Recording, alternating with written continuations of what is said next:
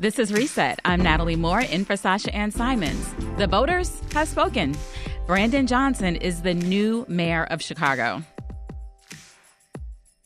In a nail-biter of a race, the first-term Cook County Board Commissioner and former teacher edged out former Chicago Public Schools CEO Paul Vallas. Let's meet our panel for this hour. Jaime Dominguez is a professor at Northwestern University. Hi, Jaime. How are you? Good morning. Connie Mixon is a professor of political science and director of the Urban Studies program at Elmhurst University. Hi, Connie. Good morning. And also with us is longtime political strategist Del Marie Cobb. Welcome back to Reset. Thank you. We have a new mayor. Yes, what was your reaction when you heard? Jaime, I want to start with you.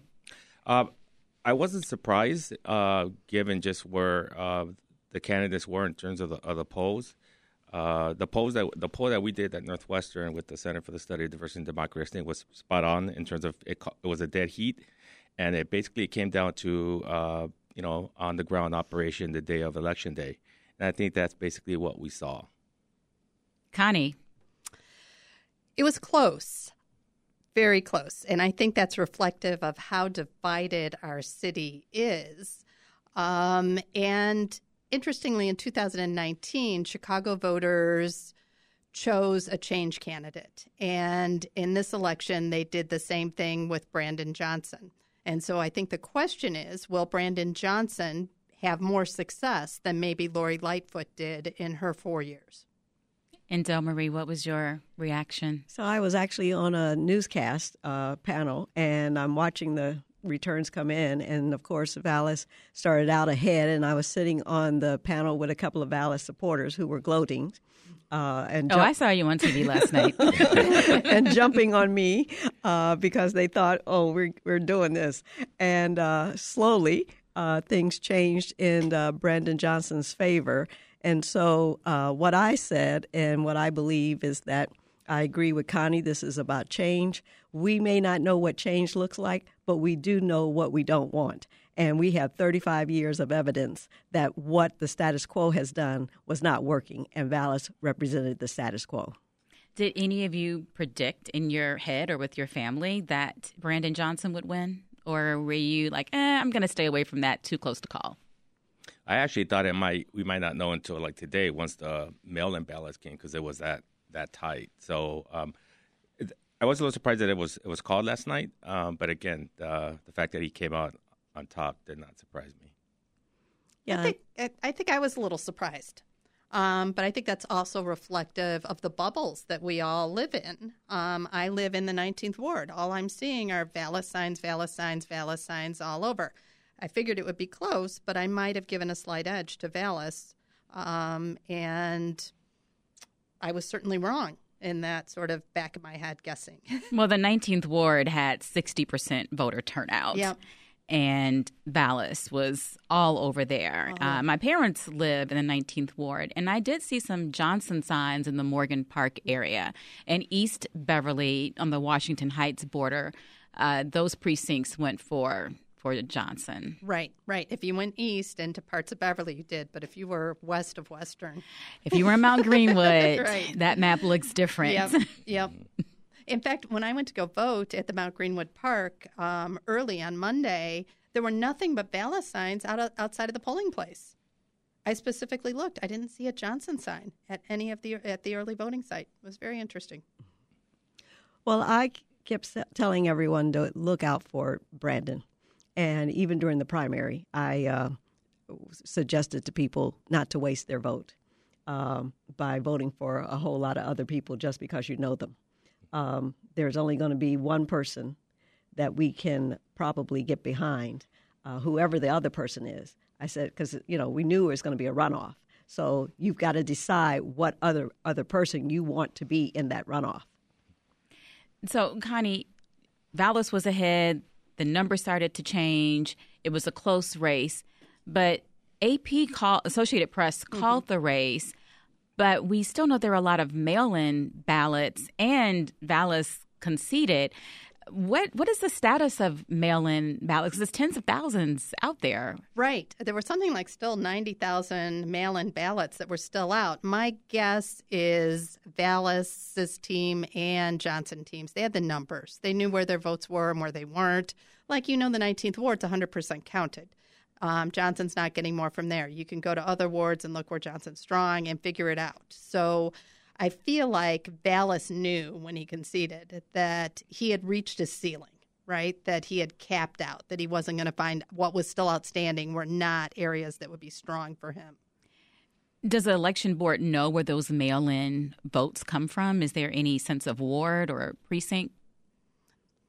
You don't know where the returns are, what's outstanding, where they're coming from. You know where you sent them, but you don't know where they're coming from. Right. But you can go by the fact that progressives and Democrats, those people who are solidly Democrat and who are not wishy-washy, are more prone to support mail-in ballots. You go by the national campaign as an example. So I think that they knew, and I was on the panel with Vallis's election lawyer, Bert Oldelson, and he got worried and hurried up out of the studio. So he was counting the numbers at that point.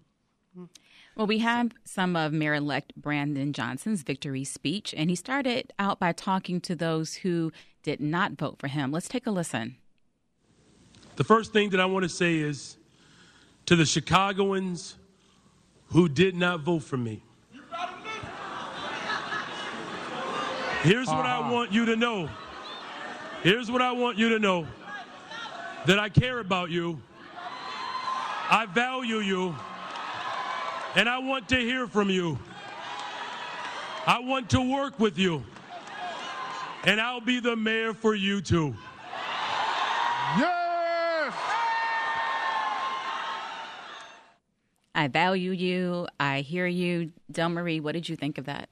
No, that's exactly what he had to do, is to let everybody know that he's going to be the mayor for all of Chicago, not just for one part of Chicago. And his votes are reflective of that. When you look at his base was the north side. Neither Vallis nor Brandon in the first run won a black ward. So his base was the north side. He kept them, and then he built on it. So I just want to say the following. I think for me, the biggest takeaway from this whole election in response to what now incoming mayor Brandon Johnson said is that to Del Marie's comment that he wants to make sure that this post-election doesn't become an us versus them, because I think that there was people trying to pit it that way, particularly around the issue of law enforcement. But more importantly, I think that this is a great opportunity for the Democratic Party to redefine itself, to reconfigure itself. And a lot of that has to do with the demographic change that we've been seeing in the city of Chicago. And connected to that is the preferences of voters. So, for example, if you just look at the three groups in Chicago, for example, you saw how... You mean black, Latinos, and white. So on the one hand, you saw Latinos, for example. You saw the maturation and the evolving nature of an electorate. It showed that it is not a monolith. In fact, that it has a myriad of interests, and they sit on all spectrums of politics. And I think that for them, what you basically saw is a third of Latinos who have been connected to the party establishment, particularly the Democratic machine, those that were knee-deep in working with previous administrations like the Rahm Emanuel administration, Richard M. Daley administration.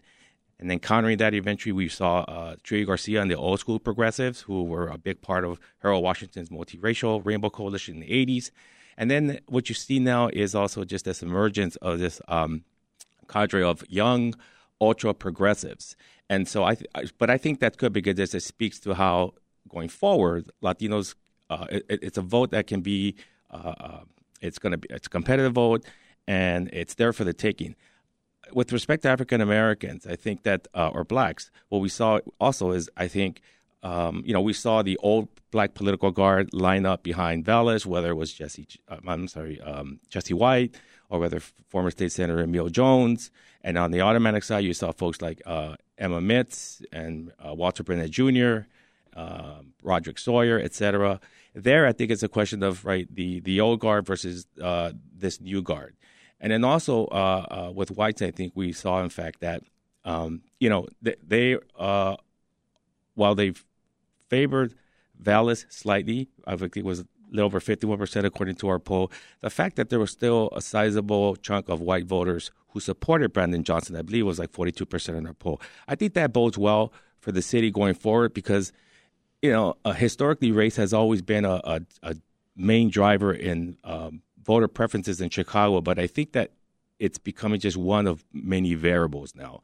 And it just demonstrates that, voters are becoming more savvy. There's a lot more an intersection, a cross-section of folks, no matter what race you are, no matter what nationality you are, no matter how much money you make, that folks are now hopefully realizing that we're in this together. And lastly, I would just say that it also provides, I think, an opportunity for Brandon Johnson to redefine what progressivism looks like in terms of moving it from an electoral coalition, which he was successful in building, a racial, multicultural coalition, to now a governing coalition.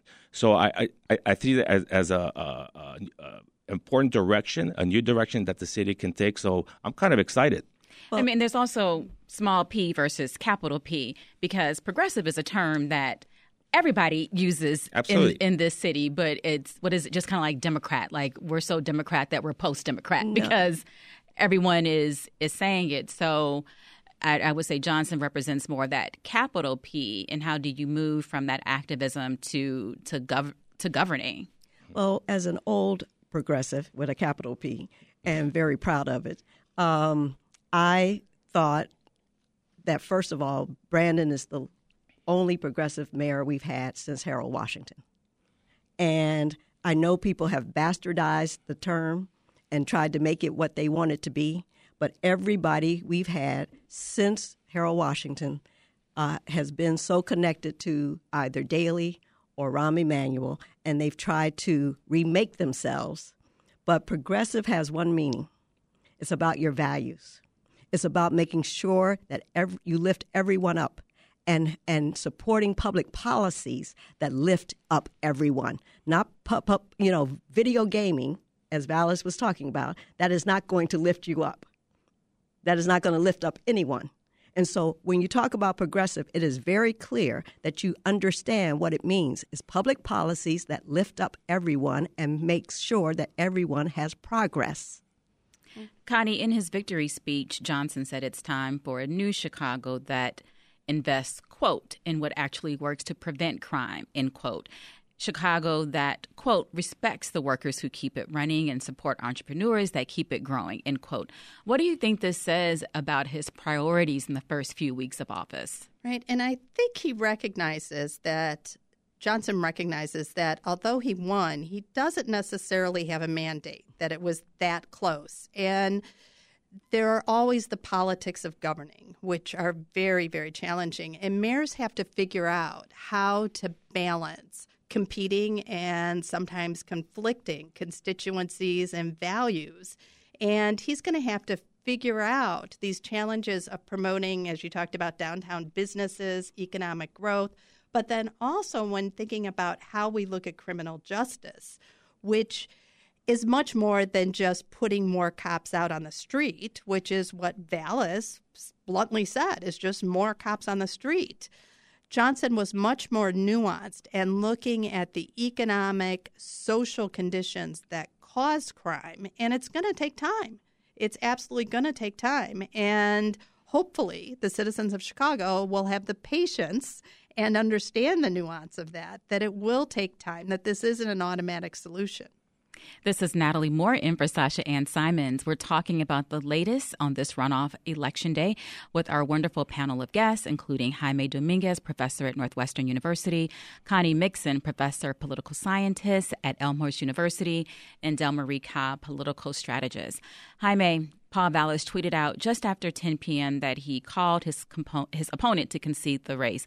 Let's hear a little bit of that concession speech. It's time for all Chicagoans to put aside their differences and to walk and to work together, supporting the daunting work ahead for our next mayor. I am optimistic that better, brighter days are on the horizon. How have his supporters reacted to that message? Well, I think there was a lot of moaning, I think, in the audience when he said that, and I get it. It's just kind of it's immediate. It's immediate response. But I think what he was trying to do is that he wanted to just send a message that this was a competitive election. We differ in terms of policies, in terms of our vision of the city. But at the end of the day, right, we're all Chicagoans, and we all have to live here. We have to go to school here. We have to go to work here. We pay our taxes, et cetera. So I think he wanted to just make sure that perhaps those supporters who perhaps are thinking, well, you know what, I'm going to, make sure that Brandon Johnson is only a one-term kind of mayor, that shouldn't be kind of the way to go about it, but more about just we want a kind of a city that works, a city that is able to provide the necessary services so that we can be, so our citizens can thrive, and more importantly, to be able to provide, I think, a competitive business, I think, environment so that the city can remain competitive. So we want to still, as a city, right, be able to attract corporations. We want to be able to create capital improvement projects. We want to be able to build infrastructure. That's all important. And that's going to require the participation of not just Brandon Johnson's voters, but also Paul Vallas's voters. So I think I was glad to see him give this conciliatory speech yesterday. Paul Vallas has run many times. Governor, mayor, had never gotten this far. Connie, what do you attribute him making it to the runoff? And then why did he lose? Well, in this election, he stuck to a message, and that message was crime, crime, crime, tough on crime, law and order candidate. In previous elections, he seemed to have a white paper for almost every single issue. In the last mayoral race, he had the broom that he was going to sweep out City Hall. These kind of things didn't really catch on. And I think he followed the model. And I think it's interesting to look, for example, in New York City, where Eric Adams won with this very tough on crime, crackdown on crime message. But then in Los Angeles, you have Karen Bass, who won on a more progressive platform. In fact, she beat a millionaire who also had a law and order message. So I think what we're seeing in cities all across the United States is we're seeing these maybe two extremes on the ideological spectrum within the Democratic Party, where you have a more conservative candidate, you have a more progressive candidate, and maybe the middle is being lost, and those are becoming the two choices that we're seeing shake out in cities. Why did Vallas lose? He wasn't able to expand his base. As Del Marie pointed out earlier, Johnson greatly expanded his base. I think that Vallas was capped out. I also think Johnson had the foot soldiers of the CTU and other unions to get out the vote, and Vallas didn't have that infrastructure. Our panelists are sticking around to talk about the city council member Chicago voted in yesterday. Jaime Dominguez is a professor at Northwestern.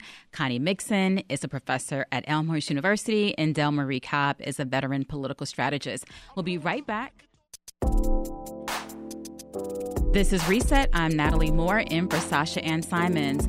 We're back with more results from Chicago's runoff election. Brandon Johnson's going to be the next mayor. We're going to talk about the alders, but I want to go back to Del Marie quickly because she had some thoughts on Paul Vallas and why he got so far and then lost. Well, the voters have rejected Paul Vallas, as you said, since 2002.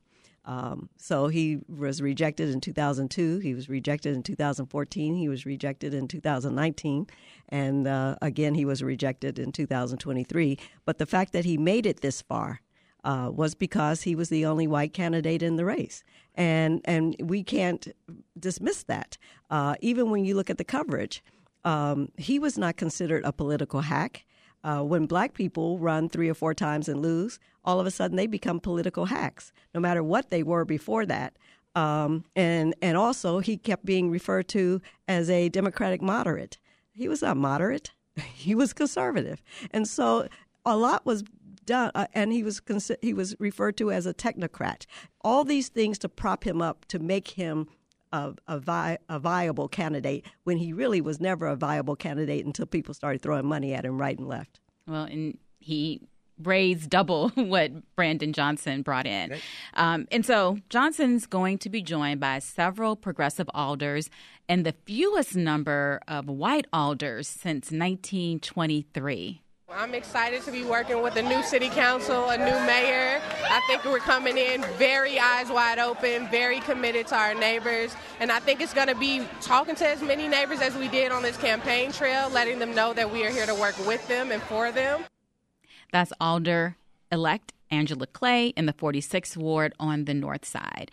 So what does this mean for what issues the city council will take on and how the new members will work with Mayor-elect Johnson? So we've heard from Delmarie Cobb, political strategist. We've also got Jaime Dominguez, who's at Northwestern, and Connie Mixon at Elmhurst University. Connie, did any of the aldermanic races surprise you? No, I don't think so. I think that what we saw in a lot of the aldermanic races was what we were seeing on a larger stage between Vallas and Johnson. And what I think we're going into is a city council that is perhaps more polarized. It looks like progressives picked up seats, Democratic Socialists picked up seats, women picked up seats, importantly, Latinas picked up seats. So it's certainly a more diverse city council, but we can't ignore the fact that conservatives did well in February, and I was particularly interested in the 45th Ward, for example, Jim Gardner. I am not quite sure how he keeps getting reelected. He has ethics violations. He's being investigated by the FBI. He has all kinds of challenges facing him. And he had a challenger in Megan Mathias that looked to be a strong challenger in the runoff. But that goes to show how polarized some of these north and northwest side wards, northwest side wards and also southwest side wards are, particularly with candidates that were endorsed by the FOP that we saw particularly on the northwest side. So I think city council grows more polarized, but they've also, managed a power grab last week on Thursday when they gave themselves more power, claiming for more independence as well. We've all wanted a more independent, functioning legislative branch in the city of Chicago, but what happened in this case was a lot of the existing committee persons maintained their power and named themselves committee persons going forward. But I do wonder how exactly polarizing it will be. So Gardner wins. Maybe he will feel emboldened, but he also might be a little low-key because he has these investigations around him. But the city council doesn't have the Burks, the Verdoliaks, the same kind of Madigan-backed candidate. So what are we seeing on the northwest and southwest sides that could lead to polarization? Jaime? Well, I think it's just what I said earlier. Again, demography. So you're seeing this new age, this new era of, again, young elected officials who perhaps a little bit more left of center when it comes to politics and redefining progressivism. But at the same time, I think for Brandon Johnson, in terms of, again, being able to move from a successful electoral coalition to a governing coalition, these new elected officials in the city council, I think, are going to feel, particularly those that are, I would consider, kind of ultra progressives, and perhaps those that are aligned themselves with the Democratic Socialists of America, such as Byron Cicho Lopez, perhaps, Carlos Ramiro Rosa. So they may feel more emboldened, more empowered to push things through. So I think that's going to be Brandon's challenge also, that perhaps the space has perhaps widened. But again, he has given that his message is that he's going to be a mayor for everybody. That means that you're not always going to get what you want when you want. And so, it's going to be important for Brandon Johnson, and he's a smart man. He knows this. He's also going to have to really engage in kind of coalition building, right? And at times, you may upset perhaps some members of your base, but if that means at the end of the day you're going to be able to collectively gain more support from the city on particular issues, then that's just tough decisions that he's going to have to make. So, for example, he's going to my colleague Connie's point. The more conservative Northwest side, who perhaps they feel are more police friendly. He's going to have to also, I think, at some point, kind of work with them. That's not to say, though, that he doesn't have to necessarily capitulate, right? I mean, he's the winner. He gets the right to determine what to set the policy agenda, prioritize the policy agenda, prioritize budget decisions, but at the same time work with other partners who also have a stake in those decisions. We've seen City Council do some morphing over several years with more Democrat socialists coming in and harnessing their power. But we've also seen our share of rubber stamp City Council for years. Delmarie, how do you think that will play out? I mean, we've already seen this power grab in the 11th hour. Well, it's been a numbers game, and it's been a lot. You got to be in it for the long haul. It doesn't happen overnight, and so we've been adding. The magic number is 26, and so we've been adding, and you keep adding until you get a majority. And that's what I take heart in, is that all these elections, in the last 2 or 3 elections, we have added to our numbers as progressives. And so that is heartening. The other part is I think we've got to watch people like Brendan Riley. We've got to watch Brian Hopkins. And those are downtown alders. Downtown. Brian Hopkins represents the 2nd Ward, Brendan the 42nd. Anthony Beale, who suddenly grew a backbone when Lori Lightfoot became the mayor, who's the 9th Ward. Ray Lopez, who's the 16th Ward. So those are the people you're going to have to, 15th Ward. Those are the people you're going to have to start watching to see what they really do, because Anthony didn't get one of the committee seats during this takeover for legitimate reasons, because when you talk about 28 committee chairs, you got to pay for 28 committee chairs. And part of that was, we're going to offer 28 committee chairs to get the votes to pass this, because if we offer 28, then we know we got the 26 that we need to pass something. So it's going to be interesting to see how the dynamics of this new city council plays out. The good thing is that you do have progressives who were reelected. So they've been there. So they're not all new. And so it's going to be a very interesting, I think, city council. Can I just add to that real quickly? Sure. So it's an excellent point. I think for Brandon Johnson to be successful, unlike the previous mayor, who I think really governed through subtraction, meaning reducing her circle of advisors so that she can get what she wants whenever she wanted. And if you didn't like it, then you're out. With Brandon Johnson, he's a community organizer. He has a history of working with a wide swath of folks, working with a myriad of interests. And so for him, I think, again, to be successful, he's going to have to bring more people on board so that he can build a larger consensus, and that's something that he can pitch, right, to voters that, listen, I have not necessarily a mandate, but I have enough support across the aisle that then people might be able to get around. So, and I think that's not going to be a challenge for him just because of his history as being a community organizer. He has dealt with, I'm sure, folks who are on the opposite end of the aisle, but again, and if it means being able to push through your policies and your agenda, then that's the way it's going to be. And I think it reaffirms his message in this campaign, is that he's a mayor for everybody, and he's going to go into all pockets of the state of Chicago to hear and to listen, and to, as best as possible, incorporate those voices in his decision making. So I would just say that he's superb at retail politics. And that will translate well into working with city council. What do you mean by retail politics? The ability to make personal connections, to talk to people different than himself. I mean, retail politics is getting out the vote, making people feel, that they've been heard, and providing some authenticity behind that. And he's really good at it. We saw it in that speech last night, and that will serve him well in what may be a somewhat divided city council. The magic number is 26. He's got to get to 26, so he's got to figure out how to do that. So has anyone done any of the back of the envelope adding? What number is he at now? I'm thinking he's probably at like 19-ish. Yeah. I mean, we're close. Yeah. And so all you have to do is convince a few more other people to come over to your side when you're taking votes. I mean, we're the closest we've ever been.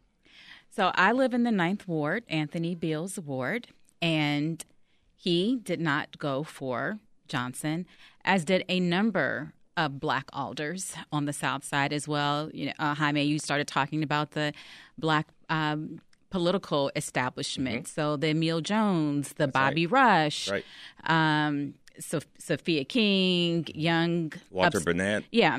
So, Del Marie, what does this mean? Because we've seen the numbers now.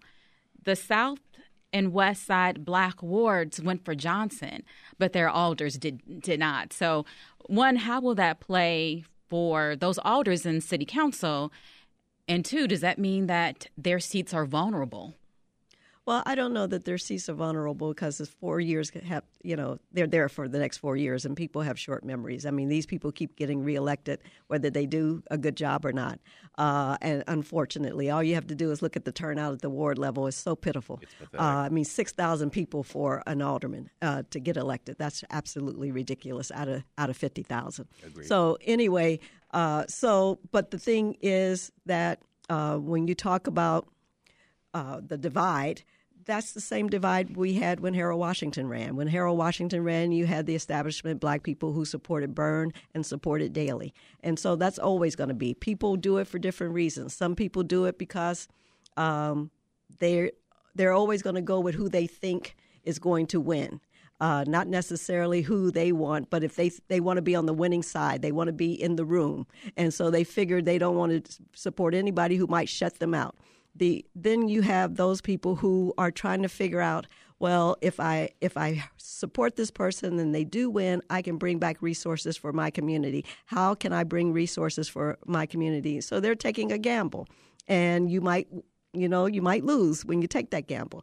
And then you've got people who they're just going to go along to get along no matter what. And, I sat on a panel once with a prominent African-American alderman who keeps getting reelected. Who was it, Del Marie? We want names. Who said to me in this panel full of people, sometimes it's better if we have a white mayor. And of course, I almost fell out when he said it. So, that's the thinking behind some of this. Connie, any thoughts? Boy, I think that the establishment, of the machine, there's still some remnants of the machine that still exists. And the machine was very good at co-opting a lot of black leaders in Chicago and giving them crumbs to go along, to get along. And I think there's a little bit of that still exists. And the power of incumbency is real. And you vote for the name the name that you've, been voting for decades. And I think that holds in a lot of the wards. And unfortunately, voter turnout is so low in these wards that we're not getting much change. Yeah, we saw the same thing, with Latinos as well, in terms of, again, those associated with the old kind of political guard.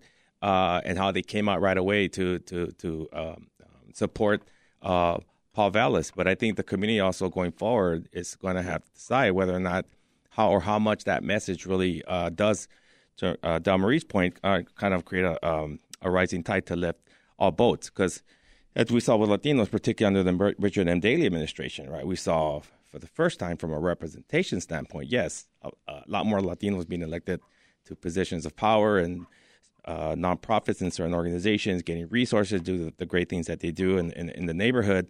But at the same time, what that really did, it only elevated just a subset of the Latino population. And so we saw what happened at the end of the day, right? That house was built and then it collapsed, right? I'm referring specifically to like the Hispanic Democratic Organization. So you have kind of a phenomenon that's one that's kind of built from the top down. It's very easy to collapse as opposed to one that's built from the ground up. So I see this election as an opportunity, not just for the city, but with respect to Latinos, to really kind of create a strong foundation and begin to create those pillars, for example, that are going to, regardless of who you vote for, but create higher levels of civic engagement, higher levels of participation. The more they participate, the more the establishment is going to pay attention. And it's been clear from last night that there is no one Latino vote. Right. I mean, as you said, there's the Hispanic Democratic Organization, that old guard, and then the progressive. I mean, I think one of the things here that, we talk about racial politics, but within all these communities, there's no monolithic, even white. There's the bungalow belt on the northwest and southwest sides, but then you have Johnson's base being, the so-called lakefront liberals. But City Council, what issues do you think they are going to tackle first, Del Marie? Well, they have to tackle two issues, that were actually prominent in the campaign, and that is police reform and, in terms of public safety and education. Because we just voted for a commission of civilian oversight over the police, and so that's going to take shape. The first thing you've got to do is find a police superintendent, and so all of that becomes front and center. The other part is education. We also voted for the first time, an elected school board, which is going to take shape next year. So those are really two of the first issues that Brandon is going to have to navigate and shape them into his vision. What is your real vision as a progressive for these moving forward? And of course, we've got the budget. And how do you pay for all of these programs? So those are some of the first three things that they're going to have to really tackle. All right, we're going to have to take another quick pause. This is Reset. I'm Natalie Moore, in for Sasha Ann Simons. 40 years after the election of Harold Washington, Chicago voted in Brandon Johnson as the city's mayor, only the second Black man to be elected. Looking deeper into today's results and throughout the election season, race and class played a factor in the campaigns of Paul Vallas and Brandon Johnson. The city is roughly a third non-Hispanic white, a third Black, and a third Latino. We have been joined this hour by a panel including Northwestern professor Jaime Dominguez, Elmhurst University professor Connie Mixon, and political strategist Del Marie Cobb. I'm going to start with the big picture. Chicago has always been a tale of two or even three cities. And on a WBEZ precinct map released today, we see a large portion of the south and west sides pull for Johnson. Conversely, much of the immediate north side, like Lincoln Park and North Center, pulled for Vallas, on top of the northwest side from West Ridge near O'Hare. But then we did see north side neighborhoods like Rogers Park and Uptown pull for Johnson. Did anything surprise you about, as I just read that map very quickly, but from your own analysis, turnout in any of those areas or anything that I didn't mention? No, it doesn't surprise me at all. As I said earlier, African Americans in the city have 35 years of evidence of the city that works hasn't been working for them. And Paul Vallas was an extension of that. When you talk about, and Rahm Emanuel is responsible for making CTU into the monster that they think it is now. Because when he came in, one of the first things he said to Karen Lewis is, face it, Karen, 25% of the students aren't going to make it anyway. And what he was talking about is 25% private school, 25% charter school, 25% elective enrollment school, and 25% neighborhood school. And those are the people who aren't going to make it anyway because we're going to see to it because we're going to starve the schools to death. And so that was the beginning of creating this monster that everybody wants to fear because, heaven forbid, teachers want to have political power when they represent working families. Jaime, anything for you? Not necessarily surprising, but one thing we haven't discussed that I think this election also speaks to is it speaks to just what's happening nationally within the Democratic Party also, right? We see also this competition to expand the tent, and you're seeing basically more moderate conservative candidates being challenged by younger, more diverse, more progressive, and even ultra-progressive candidates who want to see the party, kind of not move further, I guess, to the center if you're from the right. So I think for me as a political scientist, I find that very interesting because, again, Chicago is the third largest city. It can be a bellwether for what happens nationally.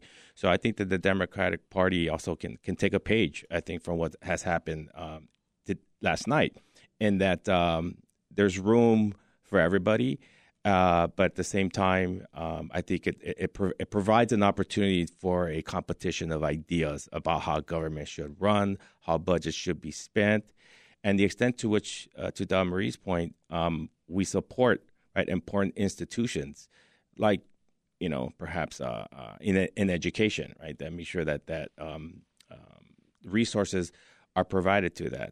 But one thing also I want to say about education and Chicago Public Schools is also, there's also, I talked about demography, but that's also, going forward, it's going to play a huge role because now we also see the extent to which Latinos are becoming a larger collective, right, within the educational system here in Chicago. So it's important, given that Latinos are the majority of the students now in CTU, right, that the services, the resources that they need, whether it's personnel, whether it's infrastructure, whether it's capital improvement projects, the creation of more schools because of the growth in the population. It's important that leaders are cognizant of that and respond to that. And again, that's what elections are for. If they don't like it, then in 4 years or 8 years, whatever it is, right, they can go to the polls and elect perhaps those leaders that will advocate more strongly for them. Connie, something Johnson brought up in his acceptance speech is this merging of two progressive movements. Let's take a listen. It was right here in the city of Chicago that Martin Luther King Jr. organized for justice, dreaming that one day that the civil rights movement and the labor rights movement will come together. Well, Reverend Martin Luther King Jr., the civil rights movement and the labor rights movement has finally collided. We are experiencing the very dream of the greatest man who ever walked the earth. What are your thoughts on that statement? I think that a lot of our previous mayors, particularly Rahm Emanuel and his struggles with the CTU, did not recognize what a strong union city Chicago is. I mean, we are the birthplace of unions in the United States. There were some before in Europe, but Chicago is the birthplace of unions in the United States. The whole Haymarket tragedy happened right here in Chicago. And to his detriment, Rahm Emanuel did not recognize the strength of unions in Chicago. He didn't recognize that teachers were married to cops, who were married to firefighters when the strike happened, who were married to sanitation workers, or who had other members of their families who were out walking the picket lines with them. And as Delmarie said earlier, that created the power that the CTU has today. And so it is a merging of civil rights, of the union movement that are coming together full force in Chicago. We touched a little bit earlier about the Black establishment and their support for Vallas, but I'm really curious, Delmarie, about Bobby Rush, who's no longer a congressman. And there's, something a little, I guess, ironic about a former Black Panther standing next to the Fraternal Order of Police-backed Vallas. What do you think this says for his legacy? Well, I don't know that it harms his legacy any. His legacy is what it is. There are people who support him and people who don't support him. But if you look at where he's been over the years, in recent years, I mean, he supported Rahm. He ran against Daley. And then after he lost, he started coming over closer and closer to the center and more in touch with them. Some of his major supporters in terms of funding are Rahm's people. He became friends with them. The mayor whisperer is one of Bobby's supporters as well. So, I mean, we've seen it. If you watch it closely, you've seen it. The only thing that I say when I saw him come out for Paul Vallas is that Bobby Rush has no coattails. His family members have run for office and never won. Karen Norrington Reeves, who he anointed to replace him, she didn't win. Tony Prettwinkle, when he supported her, she didn't win. And so last night, Vallas didn't win, and he supported him. So that's the only good thing that came out of this. The other person who I think a lot of people were head-scratching about was Jamal Green, who arguably was one of the most progressive candidates on his ideas. He rolled so hard for Vallas. What do you make of this shift, and particularly given his youth, Jaime? Yeah, I was a little stupefied by that as well. I couldn't quite figure it out. The only thing I was thinking, perhaps, I don't know if there was some kind of backdoor kind of conversation, perhaps, in terms of if he won, this is what perhaps the type of support that Vallas's administration could do. But outside of that, I couldn't figure it out. I see you shaking your head too, Connie. I can't explain that other than maybe there was a backroom deal, or maybe Jamal promised to loan him his bus. And I think that Vallas probably thought, Jamal would bring some younger people to his campaign and voters to him, and that didn't happen. And young black voters, right? Right, exactly. Right, yeah. A dichotomy in this election on crime, with Johnson having to defend previous statements around defunding the police, and then here's Vallas, tough on crime. What happens next here, considering the head of the police union has said there'll be blood on the streets, and that 800 to 1,000 officers would quit if Johnson won? Well, I think that whole law enforcement phenomenon during this campaign, I think really, again, as I said earlier, was kind of people were trying to pitch it as a us versus them. I think Brandon Johnson, I think one thing that he can do when he is ushered into office is, and he's talked about this in terms of just caring for the welfare of the Chicago Police Department, providing mental health services. I mean, he's talked about that in terms of his larger kind of comprehensive plan in terms of public safety, but how that also can be an important part of police reform and accountability, because that was something also that was on the minds of voters, particularly minority voters, right? This idea that you could walk and chew gum at the same time, provide support for the Chicago Police Department, provide the budgetary priorities, do that, but at the same time also, be cognizant of their well-being. So I think it's going to be important for him to do that. And again, I think for him, what was important is that voters, I think as a whole, just saw Vallas's kind of linear message of just blasting the city with more cops in every corner. Not this from an optical standpoint, that might have been good, but particularly for minority communities that tend to be over-policed, that just is one of many, perhaps, a solution. So Jaime, we'll see we have forward. to get out of here. Jaime Dominguez from Northwestern University. We've had Connie Mixon from Elmhurst University, and Del Marie Cobb, political strategist. Thank you all.